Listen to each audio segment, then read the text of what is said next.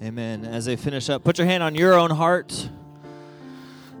Put your hand on your own heart. We're going to keep worshiping this morning. We're going to talk about worship. We're going to do some interactive worship as we do. So put your hand on your heart. Say, Lord Jesus, teach me to worship. I want my heart to be on fire for you and to worship you like I've never worshiped before. I give you permission this morning to come and radicalize my heart, set it on fire for worshiping you in Jesus' name. Amen. Amen. All the kiddos can follow Miss Rachel on out. Thank you, Miss Candace. Great job. We're going to just continue into the spirit of worship. Amen. So, you can open up your Bibles. I've got a few verses for us, but we're going to jump right on into it.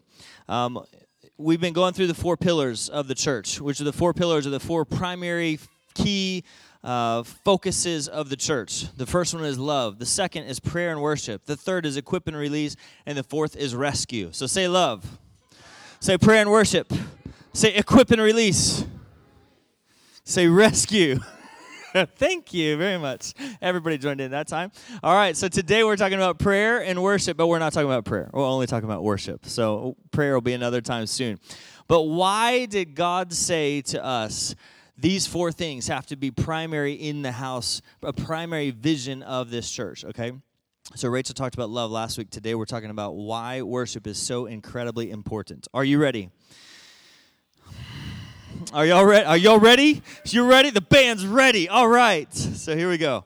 Why is worship so important? Worship is an unbelievably fundamental part of what happens in the heavenlies. Amen? I got to meet this guy who, this was years ago, he wrote a little book, Braxton, what was his name? Braxton something. I can get it for you later. But he died, and he was physically dead, according to the doctors, for 45 minutes, okay? And he randomly came to Norman for some reason. But he had died in the emergency room under the doctor's care because of some kidney stuff. And he went to heaven for those 45 minutes. And he then wrote a book and told his story. But before he did, he was extremely grounded in the Word. And so before he started telling what had happened, he sat down with his pastor for years and began to sit and say, okay, I saw this. Is this in the Bible or is this biblical at all? Because I'm not going to say anything that I don't feel like is backed up by the Bible. And so it was really cool because he and his pastor had spent hours upon hours upon hours upon hours upon hours studying Scripture and looking in the Scriptures for the things that he experienced while he was in heaven. And then he shares about those things. Well, one of the things that he shared about in his book, and then also while I was having dinner with him, was he said that in heaven, the worship is just completely off the charts. It's the most amazing thing that you've ever experienced. He said there are more things in heaven that worship that you simply could not imagine. He describes this scenario, this scene where he walks up to the throne of God, and there's all these people worshiping the Lord. And there's water before the throne. And he said the water, this is weird, okay? I know. When you get there, you just tell me how weird it is. But the water itself was worshiping the Lord through dance and song. The water would rise up and do this beautiful dance before the throne of God, and the water would sing. The grass would sing. The flowers would sing. Every creature was singing. The rocks are crying out. Exactly. When you get to heaven, our minds are going to be blown at the things that are worshiping the King of Kings in heaven. You know why? Because when you are before God, you will not be able to resist. You will not be able to hold in your worship and your praise before Him. It's going to get drawn out of you. Like, you're going to walk in and be like, I don't want to worship today. Whoa, what's happening to me? I'm worshiping the King of Kings. I can't resist.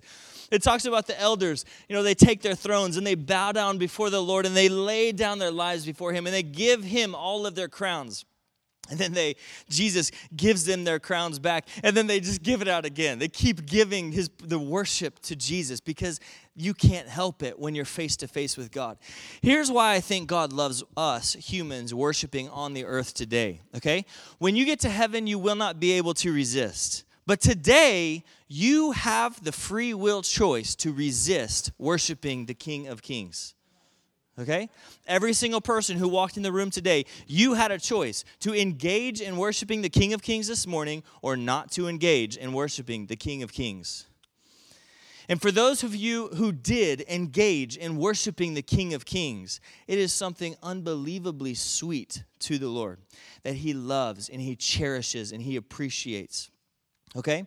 So today we're going to talk about worship and why it's so important. We want to create a place, an atmosphere like it is in heaven, so it is here on the earth. Bethel was the place where the heavens were opened on the earth, and you could see God and the angels coming down, and in a moment God spoke and changed lives just like that. We want to create that place here in this building, here in Southwest Oklahoma City, and here wherever we end up over the years, as different churches are planted or whatnot. We want to create the atmosphere of heaven on the earth. So the atmosphere of heaven on the earth is created through worship, okay? Fun fact, our not so good buddy, Lucifer, okay? The Bible talks about Lucifer's body, okay? Raise your hand if you already know about this, Lucifer's body, okay? A couple people. In Ezekiel 28:13, if you look it up, it describes Lucifer's body, Lucifer, Satan, in case you don't know, as the most gorgeous angel that you could ever imagine. It says that his body was covered with diamonds and emeralds and jewels and precious metals, and his body was gorgeous. So incredible to look at. But it also says that built into his own physical angelic being were timbrels and pipes. Okay? Built into the being of Lucifer, even still today, are timbrels, which are like cymbals and pipes, tambourines and drums, that kind of deal. And pipes. What are pipes in the music world? You got flutes, you got little thingies the elementaries use. You got oboes, you got clarinets, you got trumpets, you got trombones, you got how many instruments? Pipe organs. How many instruments are made out of pipes? Okay? Inside the being of Lucifer are built-in musical instruments. And I've heard it said that when the winds of heaven blew, his physical body was not able to resist bringing praise and honor to the Lord. And his job, it says he was the workmanship of God, and his job was to bring people to worship the Lord. He had one of the most important roles in heaven, which was to bring worship to God. How amazing is that? Right? Worship is so incredibly important to the Lord. The power of song is incredible. Raise your hand if you've ever heard that if you sing to your plants, they will thrive and come to life. Anybody ever heard that? There is scientific research that if you sing sweet songs to your plants, they are going to come alive and thrive. How weird is this? I know. Just shake your head. Say, yes, that is weird. Nobody's shaking. You don't think that's weird? I think it's really weird. I don't sing to my plants. All my plants are dead. Okay. If you look through history, you're going to find places where whole cultures realize the power of song. If you go to a soccer game in Europe, what do? They sing together. 80,000 people singing together because they understand the power of song, right? I think of the Samoans, and they do their war chants, and it's like freaky and demonic. I think it's terrifying, make you pee your pants, but they understand the power of bringing our voices out loud in unison. There is a physical power that comes with it. Am I right? And I also think of raise your hand if you've ever heard a story of somebody selling their soul to the devil, and then all of a sudden they become a famous musician. Have you ever heard this? I've heard literally countless of stories. Do I know if they're true or not? I have no idea. But based on the stories of who they were before and who they were after that moment, I think it's probably true. Most all the stories I've heard. I have no doubt on these things. You know why? Because Satan knows the power of song. And Satan knows if he can influence the earth with his songs to not bring glory to God, he's doing a great thing in his mind, okay? So song is incredibly powerful. And so that's why we spend so much time singing and praising and bringing worship to the Lord, because song is powerful. Amen? So here's what we're going to do. We're going to play a song. We're going to interact with worship, okay? I did not give you the words on purpose, because if you don't know the song, I want your spirit to feel the song. I don't want you to look and stare at the words, okay? So we're going to stand up together. We're going to worship. We're going to enter into the presence of the Lord. And I want you to pay attention. As you worship the Lord, pay attention to the atmosphere and how the atmosphere changes right before our midst, okay? Are you ready?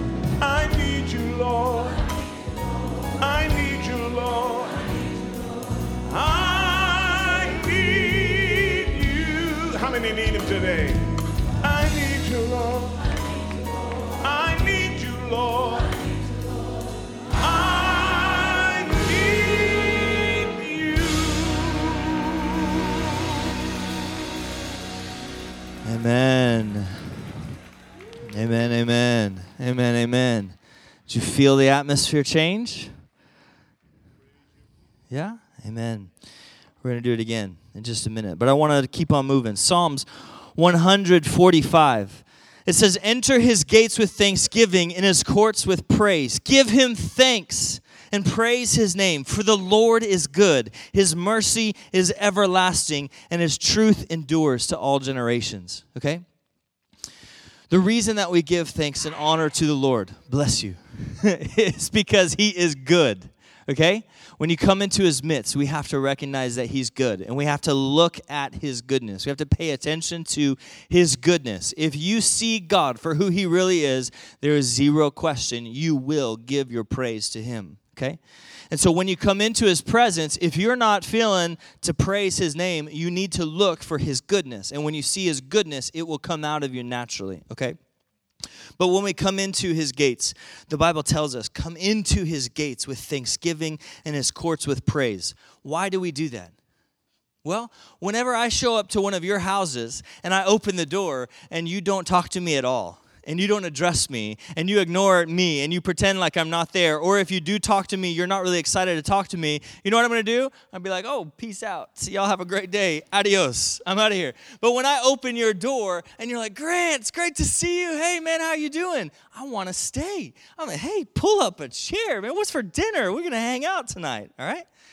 I think the Lord is the same way. He's an emotional being. He gave you the emotions that you have, and he feels the same things that you feel. Oftentimes. Psalms 22, verse 3. This is the New American Standard. It says, yet you are holy, O you who are enthroned upon the praises of Israel. Say it with me. Enthroned upon the praises of Israel. One more time. Enthroned upon the praises of Israel. The Hebrew word for enthroned upon is yashav. It means to dwell. Say dwell. It means remain. It means to sit, to abide, and it's translated in all these various ways through different translations of the Bible. The Strong's definition says it this way. It means to sit down specifically as a judge in ambush or in quiet. Let those wheels spin for a second. So when you praise the Lord, he comes into your life, he comes into your realm, and he sits down as judge in ambush for your enemies. Who wants the Lord to come and be a just judge in your own life? I do. Amen?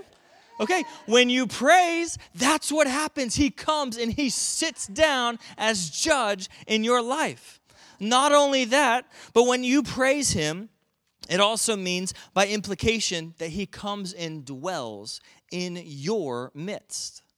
So when you give your praise to him, the Lord, the King of Kings, the host of hosts, he comes and he hangs out with you. Okay? Your praises, we say it all the time here, but your praises literally are creating a chair. A nice, comfy, lazy boy chair, hopefully, with a recliner on it, okay? Like at the movies, where the Lord loves to come and just sit and just be with you and just hang out, okay? And why is that important? Because when the Lord comes into your life, good things happen. Can I get an amen? When the Lord comes in your life, good things happen. So if you don't want good things to happen in your life, quit praising God. If you don't want good things to come in your life, then when you walk in the room, do not open your lips and do not give your praise to the Lord. But if you want good things to happen, come in this room and give your praise to the Lord, because he's going to come into your life and he's going to begin doing good things. Amen? Okay, this is another piece of the puzzle. We need to recognize we are literally created by God with DNA inside of your blood to pour out your praise to the Lord, okay? It's who he made you to be, as somebody who gives honor to him. When you sing, singing puts things into your spirit in ways that other things simply can't. Have you ever noticed, like with yourself or with kids, if you teach them a song, they'll remember things way better than if you don't teach. Singing puts things deep inside of us. Singing about God draws your heart and draws him near. If you begin to sing about God when you're not happy with God, if you begin to sing about God's goodness, you will then begin to recognize his goodness, and your heart will be drawn to him. It's how it works. There's something very different and special about interacting with the Lord through song. It's a significant supernatural thing that takes place. David understood the importance of worship. So whenever David wanted to bring the Ark of the Covenant back to Jerusalem, he had started to bring it, and he didn't pay attention to protocol, and some bad stuff happened. So he was like, forget this. Ooh, I'm terrified. I'm going to leave it there for years and years.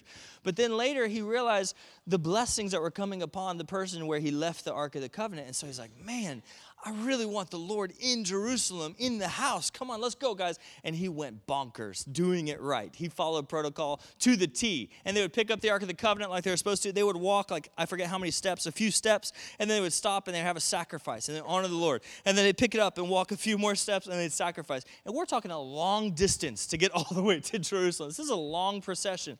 But guess what? When David did this, he set up how many singers? Don't say it, Sharon. 4,000 musicians. He called up 4,000 Levite priests to come and sing before the Lord. Because David knew the power of song and worship to the Lord. And he was like, I'm not going to screw it up this time. I'm going to do it right. But not only that, when he brought the Ark of the Covenant to town, he also set up 24/7 praise and worship with these 4,000 singers.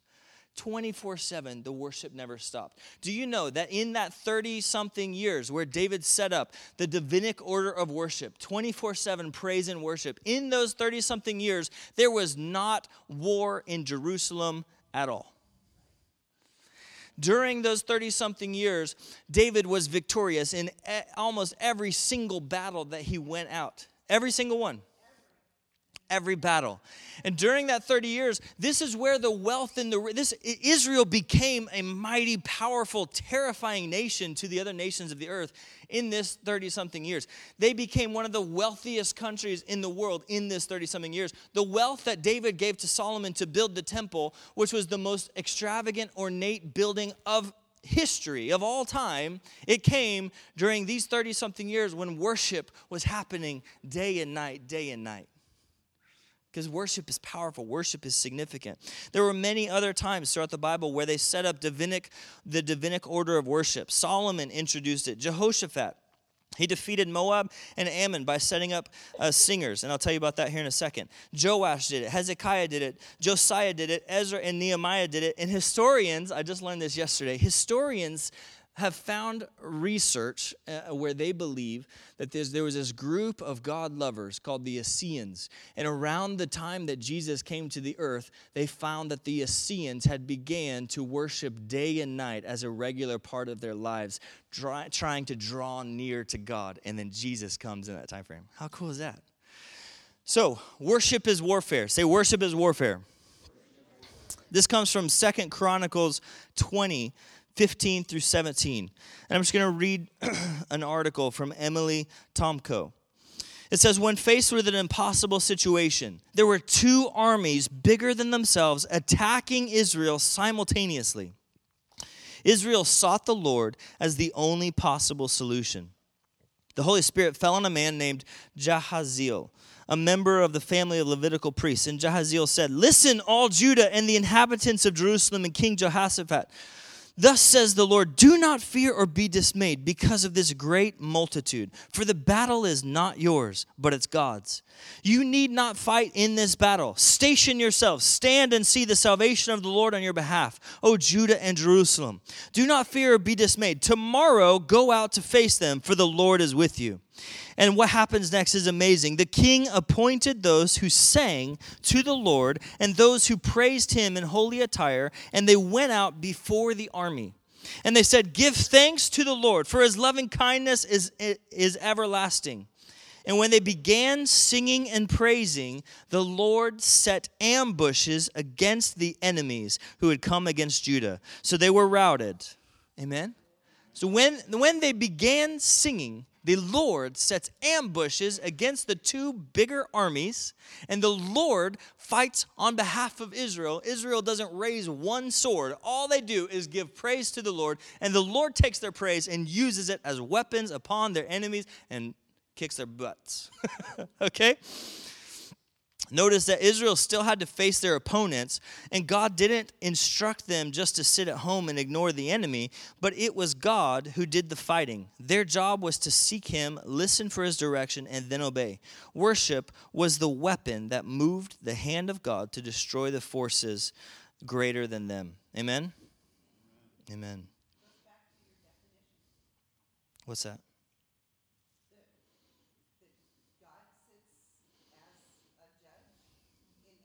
Yeah. Yep. Amen. So, when you praise, when you pour out your praise to the Lord, you are literally giving God a giant weapon that he can use to go and attack his enemies who are coming against you. So if you're in a situation in your life where you feel like, oh my gosh, the devil is all over me. Get off my back. Leave me alone. Like sickness in my family, messing with my money, messing with my job, whatever. When you find those situations, your most powerful tool is to stop everything and to stand up and begin to praise God and remember his goodness and his everlasting goodness in your life. And when you do that, you are handing God a bazooka. And he will take your praise and he will blow the smithereens out of his enemies who are also your enemies. Amen? Okay, last principle. Then we're going to sing again. Y'all have heard this many times. It's no worship, no rain. Raise your hand if you've heard no worship, no rain. All right? This comes from Zechariah 14, verse 17. It says, written after Jerusalem has been dispersed, and now the Lord's calling them back in. It says, if any of the peoples of the earth do not go up to Jerusalem to worship the King, the Lord Almighty, they will have no rain. The Lord says it plain as day through a prophetic word. If you choose not to go up and worship the King of Kings, that's fine, your choice. But you will have no rain. Okay? If you go to Israel today, did they talk about rain a ton when you went? They didn't really talk about it. When we went, rain in their culture in Israel is so unbelievably important. They talked about it. I feel like everywhere that we went, they're constantly talking about the rain, the rain, the rain, the rain. And in their minds, as Jewish people in Israel, they recognize rain is very directly correlated to their current response to the King of Kings. If they are, as a nation, are in a good place, they will have abundant rain that will bring blessing upon the land. If they are doing bad things, they know, based on history, they will have no rain. Okay? Rain, in the natural, brings life. It brings things to life. It cleanses things. It washes things. It keeps things healthy. And it brings life to things. Rain in the spiritual is blessing, and the Lord bringing blessing and cleansing and prosperity upon you. The Lord wants to prosper you. He wants to lead you along a good path. That comes through his rain, through his blessings. Amen? So, the principle is, if you walk in the room and you're like, I don't really want to worship today. It's cool. I'm chill. I'm fine. I don't want to mess with it. That's cool. The Bible says, God himself said to you, that's cool. No worship, no rain. Okay? But if you want rain in your life, if you want abundance, if you want prosperity, if you want good things in your life, according to God, worship him, and he comes near. And when he comes near, amazing things happen. Amen? All right, so let's recap. Come into his courts with thanksgiving and praise. Your praise creates the atmosphere for him to come and sit as judge, for him to come and dwell in your midst and come and bring rain. David recognized the importance of worship, and he lived in prosperity as a result. Worship is warfare against the Lord's enemies. And if you choose not to worship, then there's no rain coming your way. Amen? Okay, let's sing another song. Jonathan's going to bring down the lights. Now, I want you to take what you've just heard, and I want you just to pour it back out to the Lord in thanksgiving to him. Okay, let's stand up together.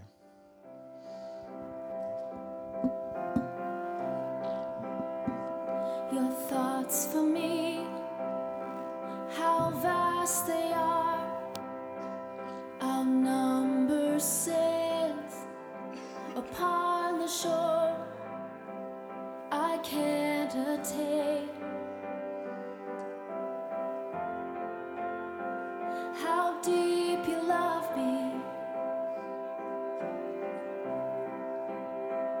You hemmed me in behind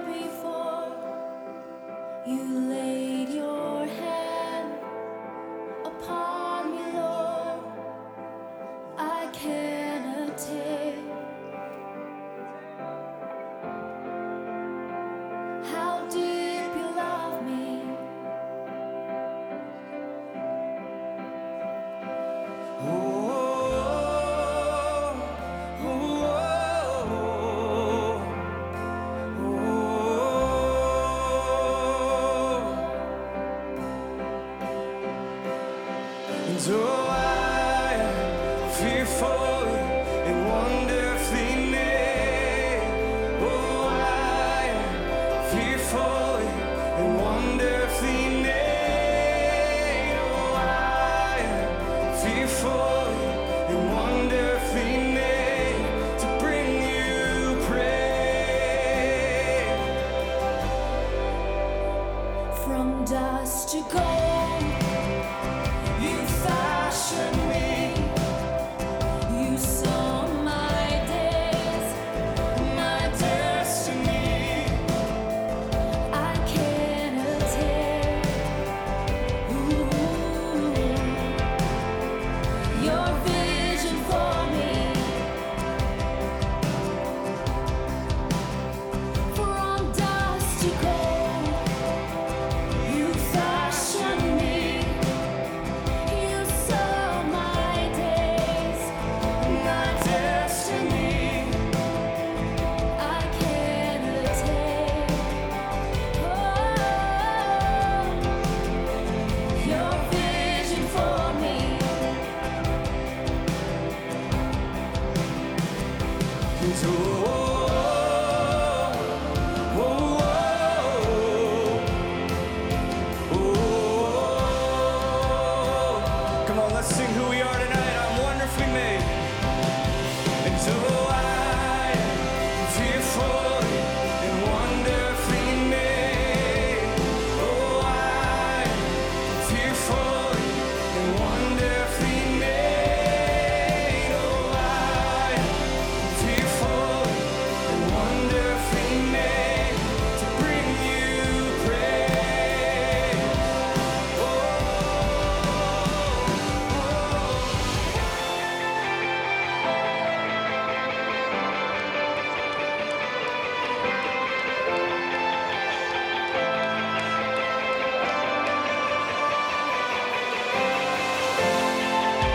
wonderfully made.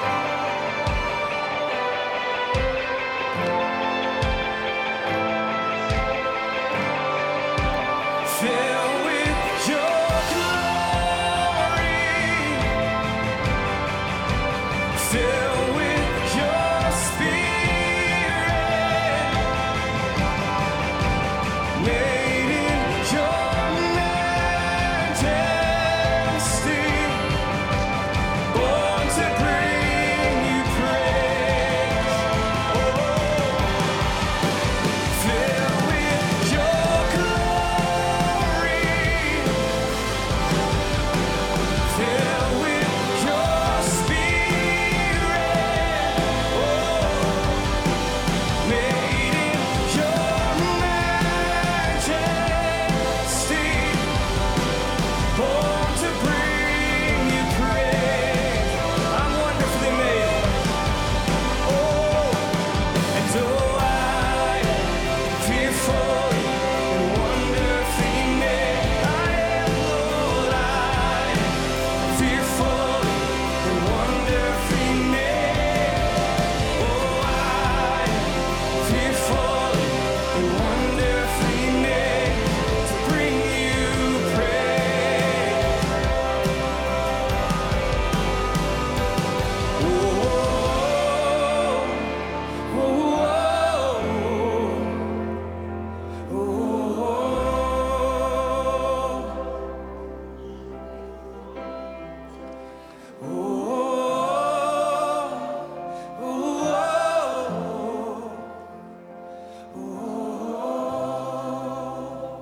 Come on, let's sing this together. I'm wonderfully made. And oh, I am fearfully and wonderfully made. Oh, I am fearfully and wonderfully made. Oh, I am fearfully and wonderfully made to bring you praise. Amen, amen, amen, amen, amen. Woo! Amen. All right. We're turning the corner. You can sit down.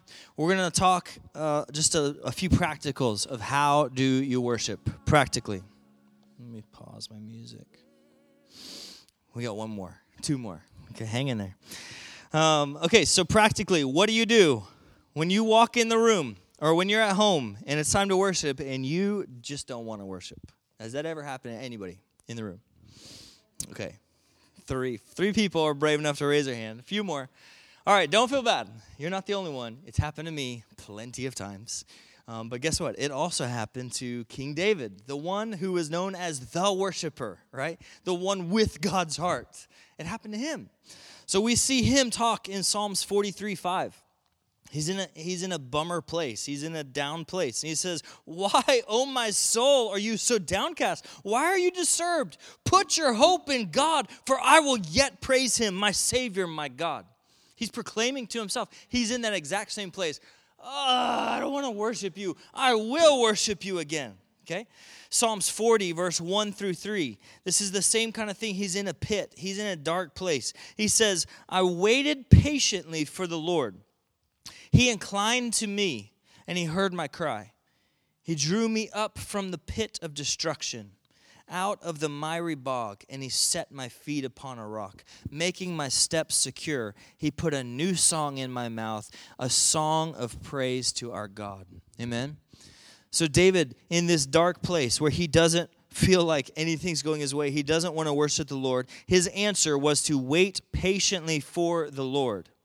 And then the Lord inclined to David, and the Lord heard David's cry. And the Lord drew David up out of the pit of destruction, out of the miry bog. And the Lord set David's feet upon the rock, making his steps secure. And the Lord put a new song in his mouth, a song to praise our God.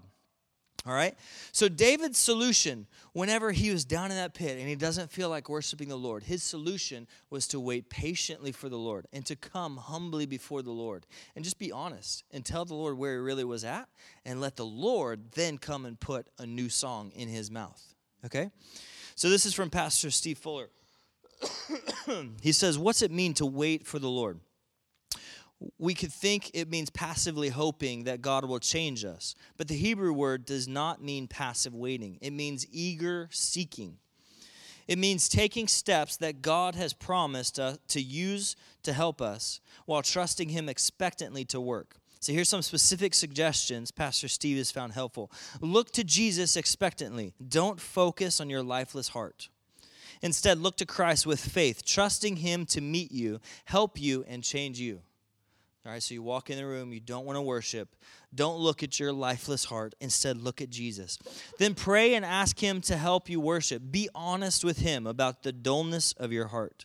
Confess any known sin and be assured of forgiveness based on the finished work of the cross. Then ask for more of the Spirit's work in your heart to enable you to feel joyful praise, awestruck wonder, and heartfelt longing. Then set your heart on the truth of who God is as revealed in Christ. I love this quote. He says, "If worship is fire, then truth is the fuel that causes the fire to burn. The more fuel, the hotter the fire. So focus prayerfully and relentlessly on the truth in the songs, the prayers, and the scriptures." Okay?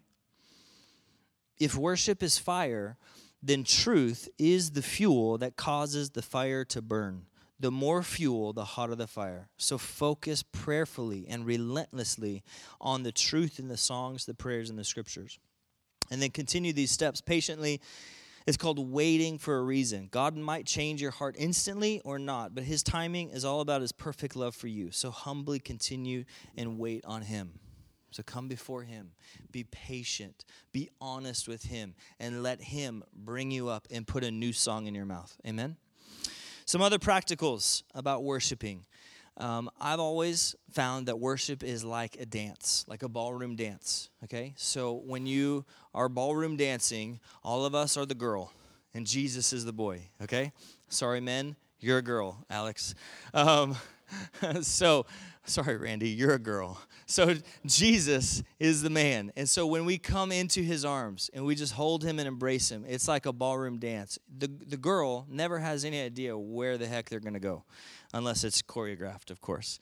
But they don't know where they're going to go. The girl's role is simply to follow the leader, to follow the man, to follow the dance wherever the dance goes, and let the man do it. Lead and follow. I forgot y'all danced. Yeah. Maybe later we'll have you example. We'll have y'all do a little ballroom dance. I totally forgot. It's been like a long time since we talked about that. I love that.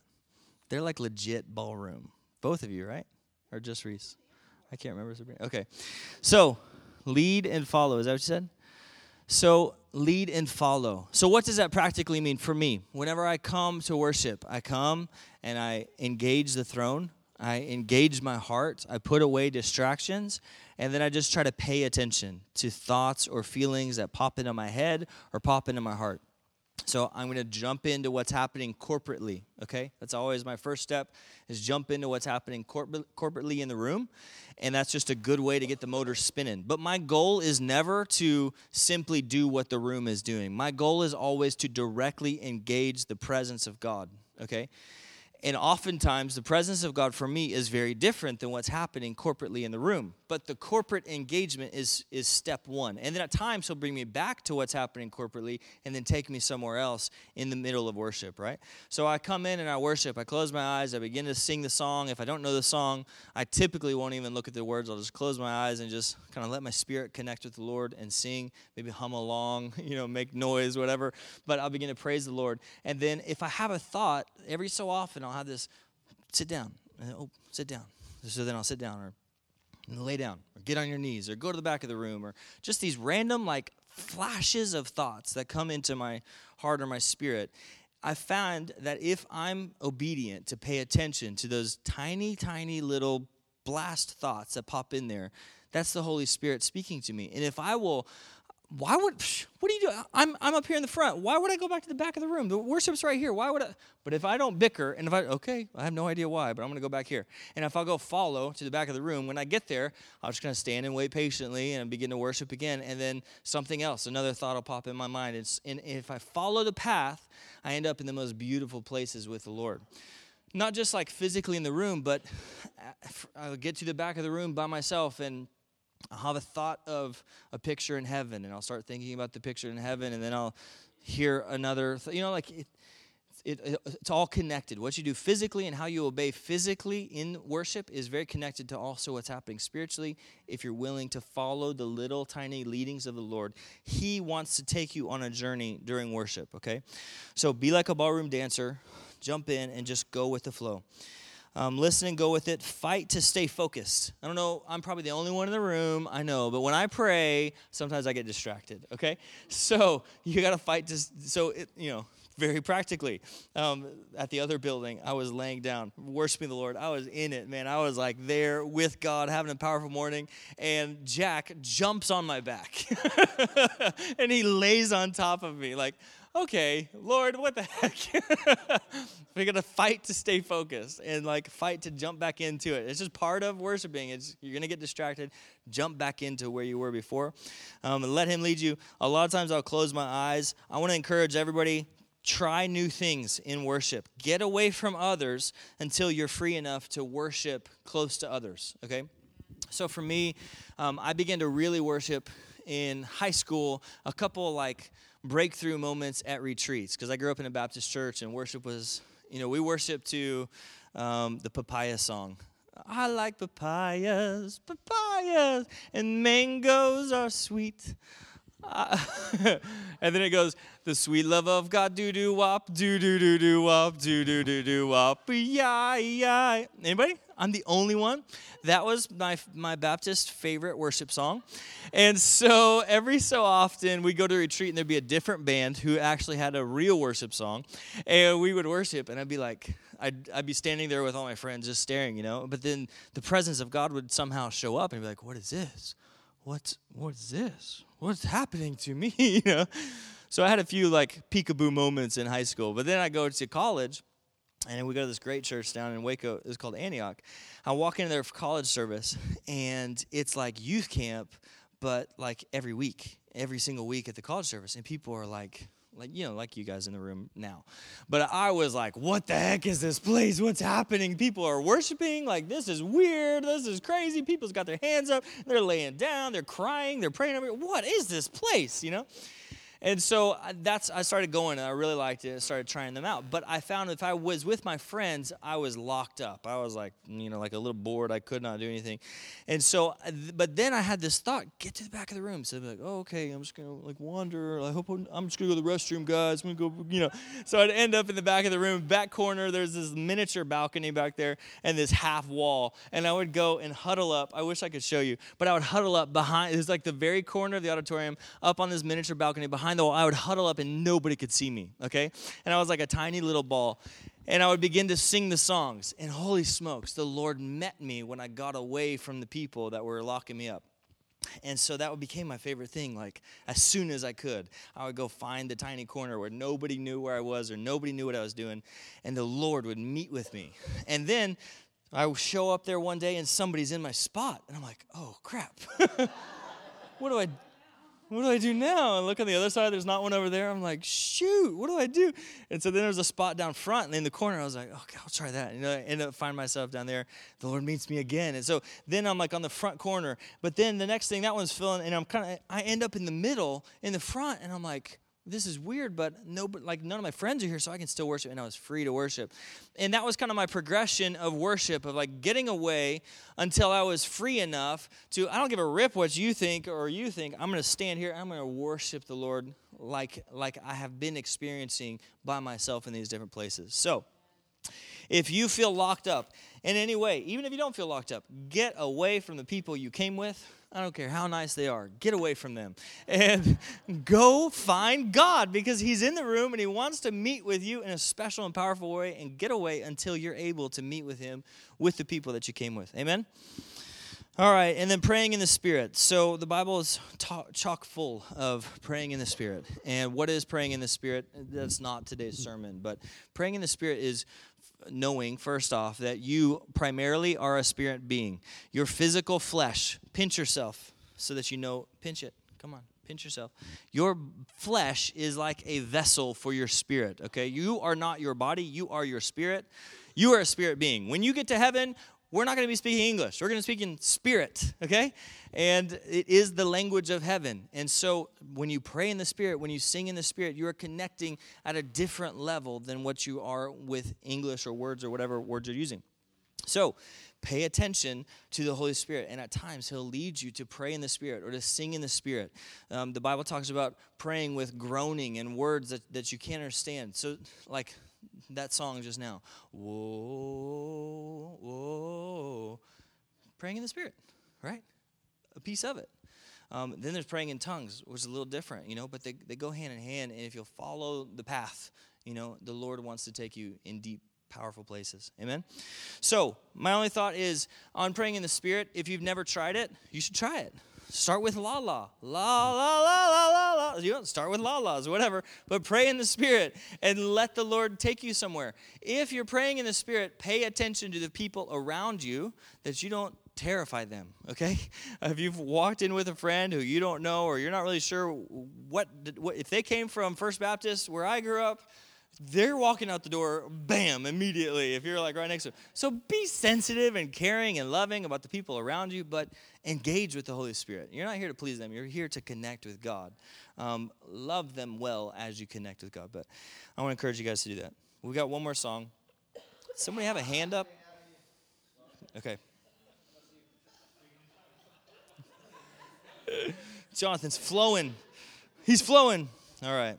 Let's stand up together. We got one more. I'm just going to let it run. So we have a couple more, but one more and then you're dismissed, okay? So this time, take the practicals, take the motivation that we've been talking about this morning, and press in hard and worship your guts out. Bring that rain into your life. Amen? All right.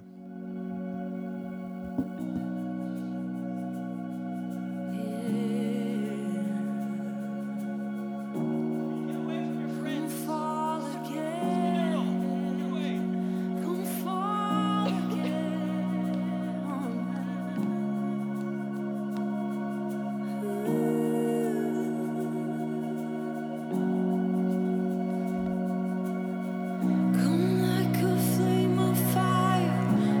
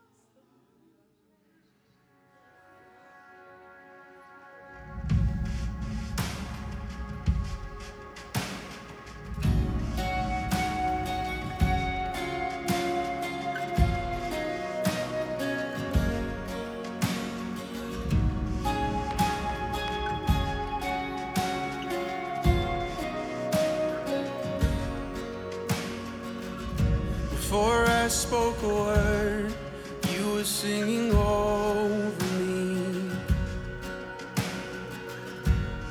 You have been so, so good to me.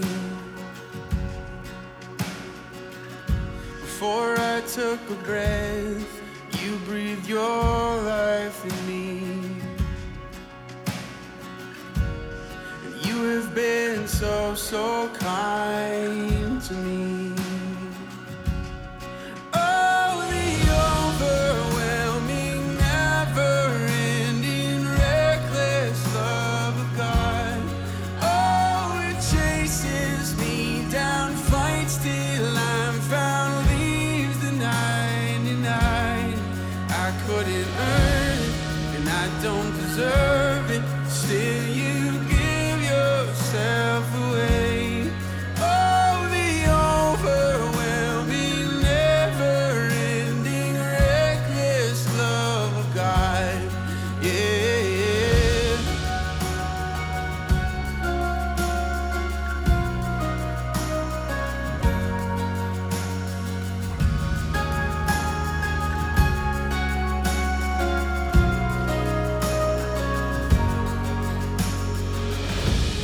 When I was your foe, still your love fought for me. You have been so, so good to me. When I felt no worth, you paid it all for me. You have been so, so kind to me. And oh, the overwhelming, never-ending, reckless love of God. Oh, it chases me down, fights till I'm found, leaves the 99. And I couldn't earn it, and I don't deserve it. Still, you give yourself away. Oh, the overwhelming, never-ending, reckless love of God.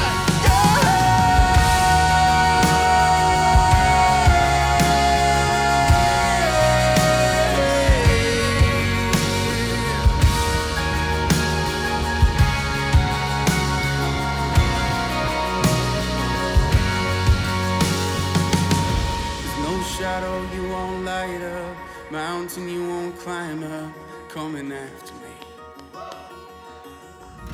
There's no wall you won't kick down, lie you won't tear down, coming after me. There's no shadow you won't light up, mountain you won't climb up, coming after me. There's no wall you won't kick down, lie you won't tear down, coming after me. There's no shadow you won't light up, mountain you won't climb up, coming after me. There's no wall you won't kick down, lie you won't tear down, coming after me.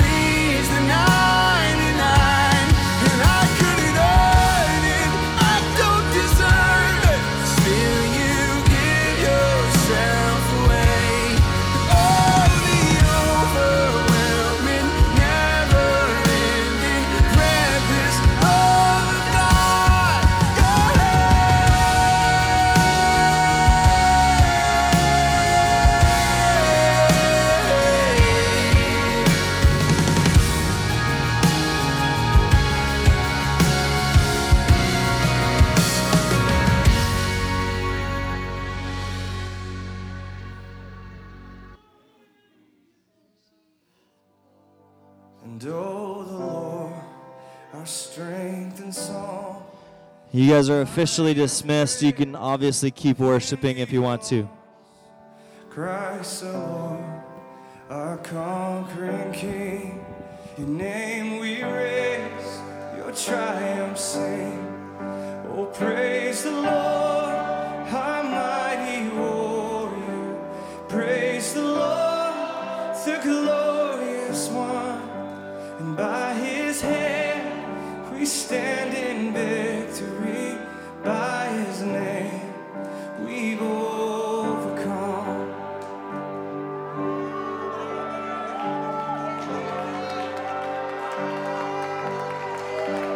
Though the storms of hell pursue, in darkest night we worship you.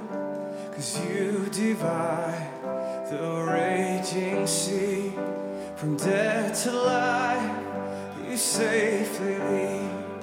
Oh, praise the Lord, our mighty warrior. Praise the Lord, the glorious one. And by his hand we stand in victory. And by his name we've overcome. It's by your name. And all the saints and angels bow, host of heaven crying out, sing glory, glory to the King. You reign for all eternity. And oh, praise the Lord, our mighty warrior. Praise the Lord, the glorious one. And by his hand we stand in victory. And by his name we've overcome. Oh, praise the Lord, our mighty warrior. Praise the Lord, the glorious one. And by his hand we stand in victory. And by his name we've overcome.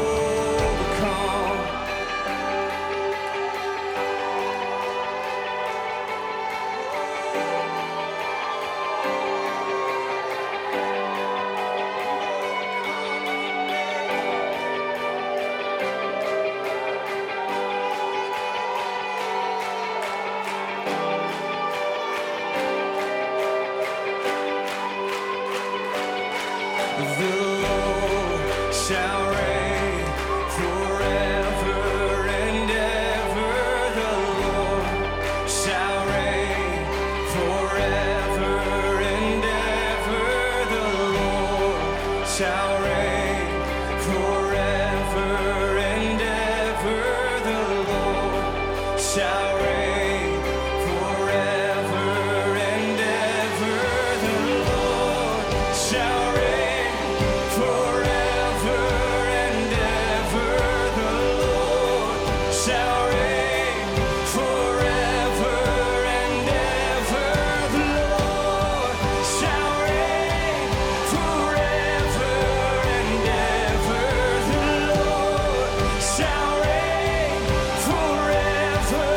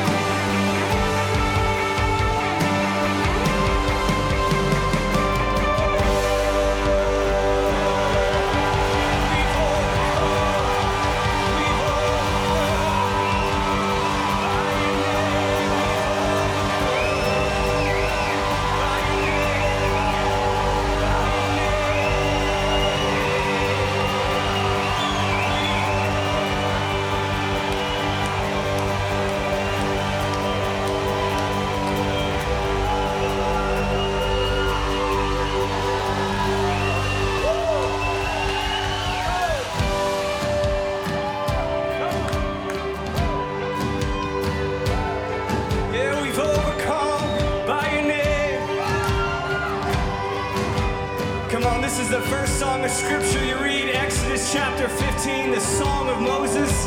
This song came out of his heart after seeing God deliver him and his people from 400 years of slavery. It's amazing.